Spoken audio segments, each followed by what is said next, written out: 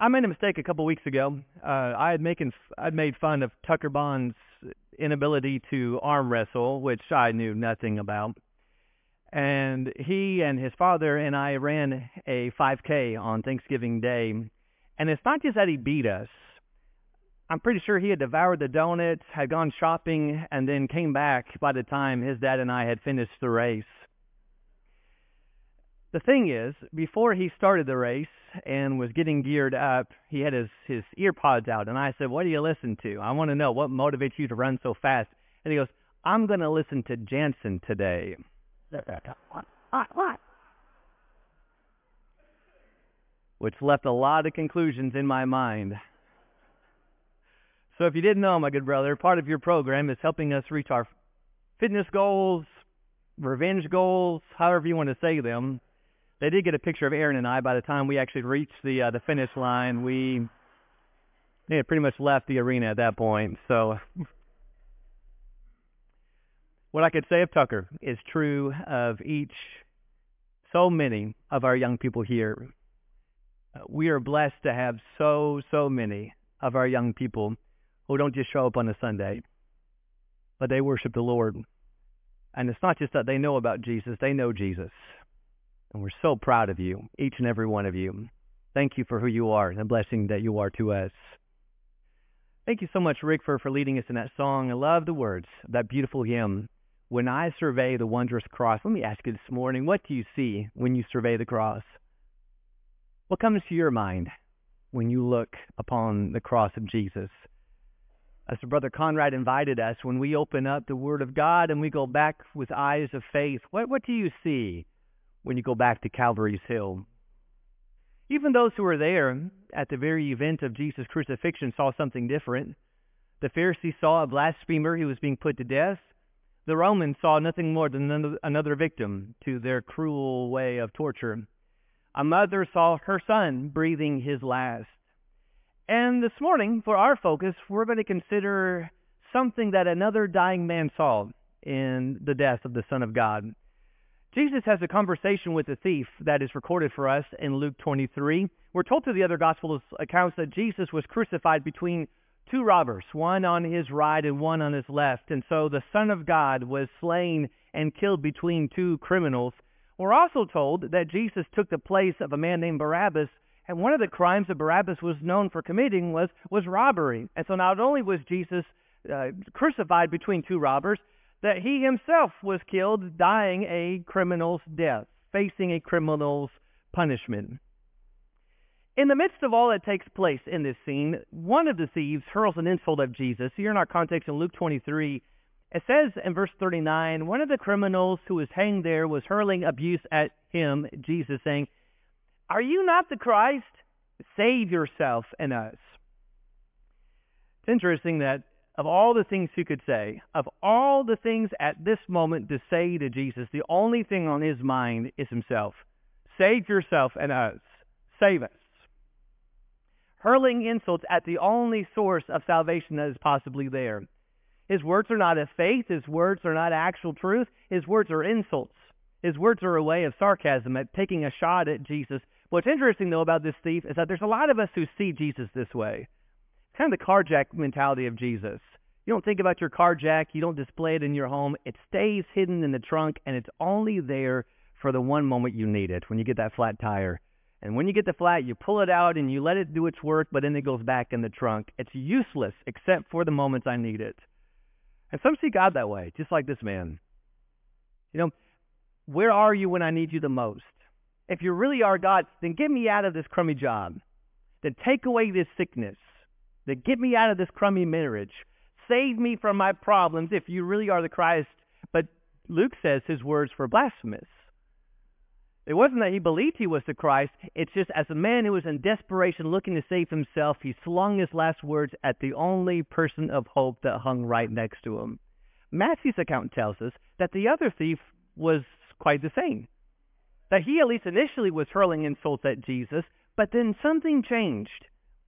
There was something that took place those 6 hours that brought about a change of heart in the other thief. Something he saw.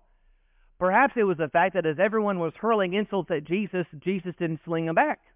That, as Peter would say, that we've been called for this purpose, that since Christ also suffered for you, leaving you an example for you to follow in his steps, who committed no sin, nor was any deceit found in his mouth, and while being reviled, he didn't revile in return. While suffering, he uttered no threats, but he kept entrusting himself to him who judges righteously. He didn't beg for mercy. He didn't ask Rome to get him off the cross. He didn't try and make any bargains to stop what was taking place. He didn't curse his God or his mother. He didn't curse his executioners. In fact, the only thing he did say were words of faith and kindness and mercy as he prayed and gently took his final breaths. And that's Jesus. So different in life and so different in death. So different that when this thief observed all that was taking place, but the man being crucified next to him says in our context here, verse 39, the one says, "Are you not the Christ? Save yourself and us." Here's what the other says, starting in verse 40.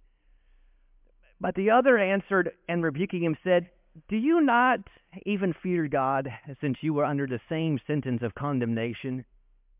And we indeed are suffering justly, for we are receiving what we deserve for our deeds, but this man has done nothing wrong." He was saying, "Jesus, remember me when you come in your kingdom." And he said to him, "Truly I say to you, today you shall be with me in paradise." 9 words of incredible faith. Jesus, remember me when you come in your kingdom. I know there's a lot to that, and we're going to explore some of what that meant, but can we appreciate for a moment a man who knew the bare minimum of what he gathered while on the cross, and this is what he says: "Remember me when you come in your kingdom." What did he see? Well, one of the things that's obvious he saw here was that there was room in the kingdom for people like him. That Jesus was innocent, it was clear to everyone. It was clear to Pilate. It was clear to the Romans. It was clear to the both thieves that was standing there. And yet this man, obviously, he knew he wasn't a part of that. And verse 41, he saw it very clearly that he was suffering justly. That he wasn't a good man. He made terrible choices, and those choices resulted in him not only being in prison, but on the cross. It was his choices that led him to where he was. And yet, even in the midst of his terrible life choices, he saw something in Jesus that led him to the conclusion that if there's hope for anyone, there could be hope for even someone like me. This might have been spurred by the fact that of all the things Jesus says while on the cross, in verse 43 of our context, he prays to his Father, "Forgive them, they know not what they do." What did he see in Jesus? If there's hope even for those who put him on the cross, then maybe there's hope for someone like me. He wasn't the only one to see this. Zacchaeus saw this. In Luke 19, verse 9, when Jesus said to him, "Today salvation has come to this house, because he too is the son of Abraham." The tax collector, the wee little man who no one wanted to spend time with because of his job, he saw that there was room for himself, for him with Jesus. The woman in John 8 who was caught in the act of adultery. Adultery, again, I think sometimes we read that and think she was caught in the act of fornication. She was caught in the act of either breaking her own marriage vows or the man's marriage vows, or maybe even both. Caught in the act of adultery, and yet she is one who saw that there was room for her with Jesus and his kingdom.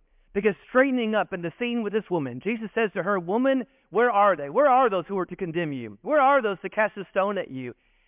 Did no one condemn you?" And she said, "No one, Lord." And Jesus said, "Neither do I condemn you. Go your way. From now on, sin no more." Even one who breaks the marriage vows, even one who commits a terrible crime, she saw room for herself with the Savior. Even the woman in John 4 at Samaria who had 5 husbands, and then the man she was living with was not her own, saw that there was something different in Jesus, that there was room for someone like her.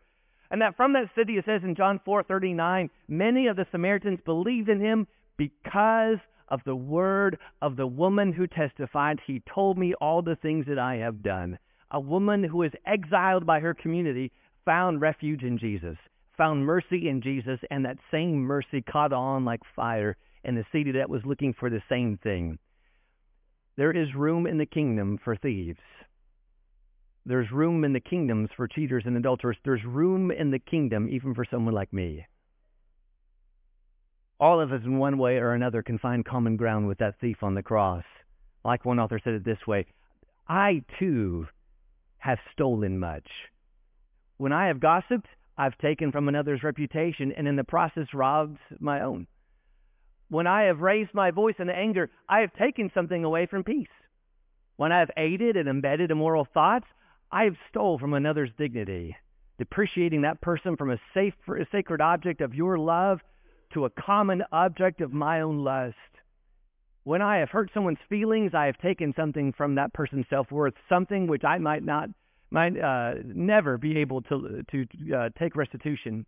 When I have spoken the truth, but not in love, I've stolen from your kingdom by pushing a soul not closer but farther away from the borders of paradise. Reality is all of us, in one way or another, know what it's like to be a thief, to take from someone what belongs to them, what the Lord has given. But if there's a message that this thief saw, and maybe that's a question that I'm asking today. I'm here. Of all places I could be on this Sunday morning, I am here. I'm worshiping with a group of people, but perhaps in my heart I'm wondering, could God ever love someone like me? Or why would God want someone like me in his kingdom, in his home, and in his presence? And the message the thief understood is that you're not too far gone. Not for Jesus. That the reason Jesus was sent and the reason that Jesus was dying was the very fact that God gave his son for me and for you. The thief also understood, and what he saw was that there was life after death. Here he was, a dying man, speaking to another dying man, and the only way off of the cross was death. It's not like that we're going to experience some excruciating pain and then we're going to pull you down and send you on your way. The only way you come down is in death, and yet he says to Jesus, remember me when you come, which means this. He believed that even though they were going to die, death wouldn't be the end of Jesus. He was going to come again. Somehow, this man who claimed to be the Messiah and claimed to be the king would live again. And if he would live again, and if there's hope for him beyond the grave, there might be hope for this man too. Not to get off the cross, not to stop this execution, because that's not what he's asking for. He says, remember me when you come. Hope for something even beyond death itself. Isn't that incredible? Here's a man who believed simply by what he saw in Jesus that death was not going to be his end.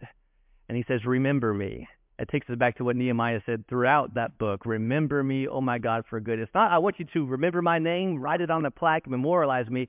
I want you to come back and bless me. I want you to be a blessing to me. I want you to remember me with your favor for good. He knew what sometimes we forget. That after death, there's more. That after death, there is still life. That after death, there is still living. In fact, after death, there is more to come. The Hebrew writer would say that after death comes the judgment. Or as Solomon would say in Ecclesiastes 12, that when we die and our final day comes, our body stays here and it goes in the grave, but our spirit goes on to God who gave it. And the memory is this, the point is this, sometimes we forget, and especially this is the time of year that distracts us from us. We're so focused on the end of year, and we're focused on our sales, and we're focused on buying all the things we want to get our loved ones, and we forget this is not all that there is. And this is not all that there will be. And what the thief learned is that in Jesus, there is hope even beyond the grave. Your hope for blessings, your hope for favor, your hope for salvation doesn't end in death. Why is it we can look at someone like Sharon who has passed away and look at it with hope and with favor and with grace? Because there's life beyond death and because she has something in Jesus that the grave itself cannot touch. Paul says, I am convinced that neither death, nor life, nor angels, nor principalities, nor things present, nor things to come, nor powers, nor height, nor depth, nor any other created thing shall be able to separate us from the love of God, which is in Christ Jesus our Lord. What is he saying? That in Jesus there is something we can have not even death can touch. The hope of life, life with God forever. The thief also saw that Jesus was king. It might have been prompted by the fact that there was a sign hanging above him that said, Jesus the Nazarene, the King of the Jews. It might also have been if he was able to listen to the conversation Jesus was having with Pilate when he said, my kingdom is not of this world. Whatever the fact, he saw that Jesus was a king, and the king isn't over nothing. You're not king over a room. You're not king over a car. A king reigns over a kingdom. And so he says, remember me when you come in your kingdom. In your kingdom. There's a lot of things that's interesting about that. In all other circumstances, when a king dies, power is transferred to another. Queen Elizabeth died, Charles got the throne. King Jesus died, and he wasn't talking about a successor. When the next in line gets on the throne, have him remember me. There was something this man knew, and that is Jesus is not like any other king. He's not like any other man. That even in death, his plans are not going to be thwarted. His kingdom is not going to be stopped. And what it was he needed the most and wanted the most was to be in his kingdom. Now think about this, because this fits right with what Jansen was talking about at 9 a.m. This man spent his life. In fact, he gave his life for things that was empty and worthless. He tried being a thief. He tried taking things, whether for value or for importance, maybe just to feel something again. Maybe for pride, maybe for envy or jealousy, maybe out of covetousness, and all it ended with him was prison and death. So what's he say to Jesus as he's dying? I never found it. I never found it here. When you come, remember me in your kingdom. It's a statement of submission. King, when you come again, I want to be part of something different. I don't want to belong to my own way and my own pride and my own path in life. I want to belong to you and to your kingdom. There's something in you I couldn't find on my own. Jansen said it best. True freedom is found in submission to Jesus. Paul makes that point in the book of Romans chapter 6 when he says, therefore, what benefit were you deriving from the things of which you are now ashamed? For the outcome of those things is death. But now you have been freed from sin and enslaved to God. You derive your benefit resulting in sanctification and the outcome eternal life. For the wages of sin is death, but the free gift of God is eternal life in Christ Jesus our Lord. What is he saying? Well, I tried it on my own once, and I thought I really did it. My way, my rule, my pride, my path in life, and it left me enslaved. I was either enslaved to myself and my pride. I was enslaved to the consequences of my choices. I was enslaved to my lust and my passions. I really was enslaved to sin and to Satan. Real freedom is found when I bend down to King Jesus and says, I don't know how to do this on my own. I don't know what's best for my life. I don't know truth without you. I don't know joy without you. I don't have direction without you. I really want the freedom from myself. I want the freedom from the weight of the world that's crushing down on me. I want, as the thief is saying, I want freedom from a life that's empty. I'm trying to get it all by taking it, and it left me but broke and destined for death. And I want something new. But he realizes this. My purpose, your purpose, is found in following the King. That's what he is asking. I just want you. I want your kingdom. I want to be under your rule. Real life is found with you. Now listen to this. If this is the message I'm willing to listen to and to follow and to make my own, this is how Solomon would say it in Proverbs 3. Trust in the Lord with all your heart and do not lean on your own understanding. In all your ways acknowledge him and he will make your paths straight. Do not be wise in your own eyes. Fear the Lord and turn away from evil. Do you hear the difference? My way and God's way. My kingdom and Christ's kingdom. Don't lean on yourself. Don't think you're smarter than you really are. In fact, in your path, in your knowledge, in your wisdom, in your choices, lean, look, trust, and follow the Lord. And he is the one who's going to make your path straight. Because ultimately what he saw was that Jesus was the answer. Without a doubt, it seems like when we come to this passage, when many come to this passage, the one thing that this passage seems to be used for is just to say one doesn't have to be baptized in order to be saved. That Jesus saved the man on the cross, and since he saved the man on the cross and he wasn't baptized, and one doesn't have to be baptized in order to be saved today. And that's not the point of the passage at all. We kind of miss the whole point of the passage. The whole point of this passage is this. Here's the man who is dying. He saw the answer, and he reached out to the answer, and it was Jesus. Could Jesus forgive the man without baptism? Jesus. He's the Son of God. He forgave the man's sin in Matthew 2, the paralytic. And literally, as he is hanging there, the blood for the forgiveness of all sins, let alone this man next to him, is flowing. And so, of course, Jesus can forgive him of his sins. That's not the point. The point is this. When this man has his dying breath and he's looking for and out to hope, he doesn't plead to Caesar, save me. He doesn't cry to a Roman god, hear me. He pleads with Jesus, remember me. That's the point. The real answer out of our deepest desperations is Jesus. And so if I want life of meaning, if I want hope from a pit I've dug, of all the choices I've made, the answer is Jesus. And if I want to be saved the same way the thief was saved, then I had to do the same thing the thief did. That thief came to Jesus and said, Lord Jesus, remember me when you come in your kingdom. I want you. I want to belong to you. I want to be part of you. Save me. King Jesus then says, repent of your sins. He wants to be part of his kingdom. He's willing to follow the king. If that's what I want, then I'm going to listen to King Jesus. And King Jesus says that we're going to have our faith in him and turn from the things that are putting us in the place of the cross, putting us far from our God.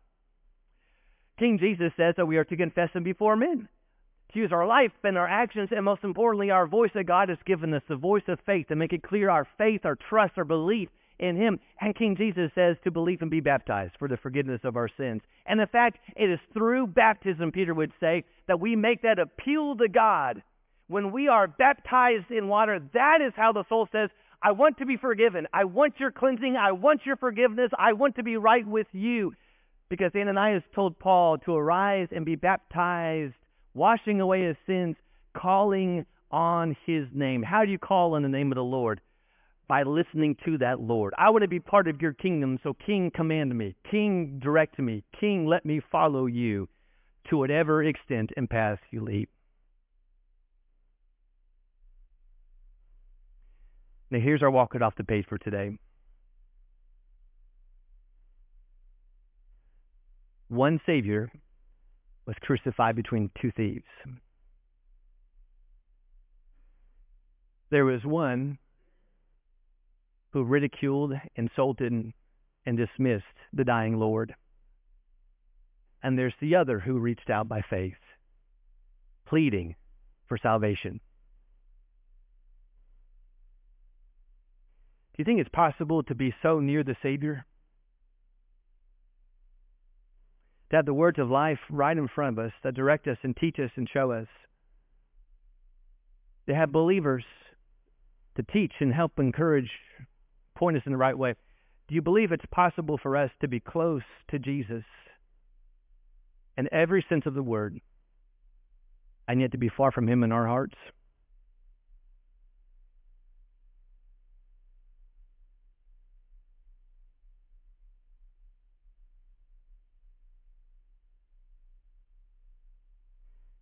Is it possible I've done all that I can to draw as close as I can, and I've had many opportunities to draw me near to him,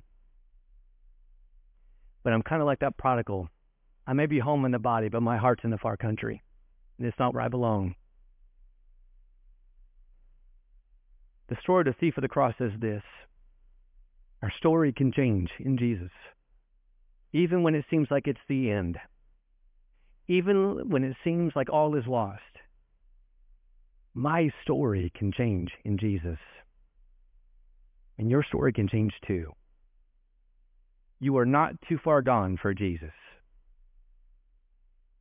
And the hope that he has promised for every one of us, no matter when our life ends, will not end in the grave. And that meaning and that purpose that you are striving for, that we are longing for, is only found in him. And so everything about who we are can change in Jesus. The call is this: then come to Jesus.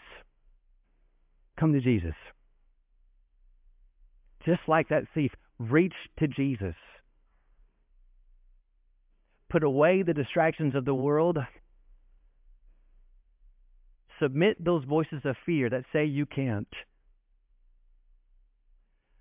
Be led by faith and a desire to be right with your God and come to Him. All you who are weary and heavy laden, come, and I will give you rest. This morning, if you're ready for Jesus, come as we stand and as we sing. Thank you for connecting with us this morning. We're so thankful that you were able to do that. If you have questions, we'd love to have the opportunity to talk to you. You can contact us at www.thebibleway.com or questions@thebibleway.com. questions@thebibleway.com. We'd love to have you in person. Come if you can. But thank you for connecting with us.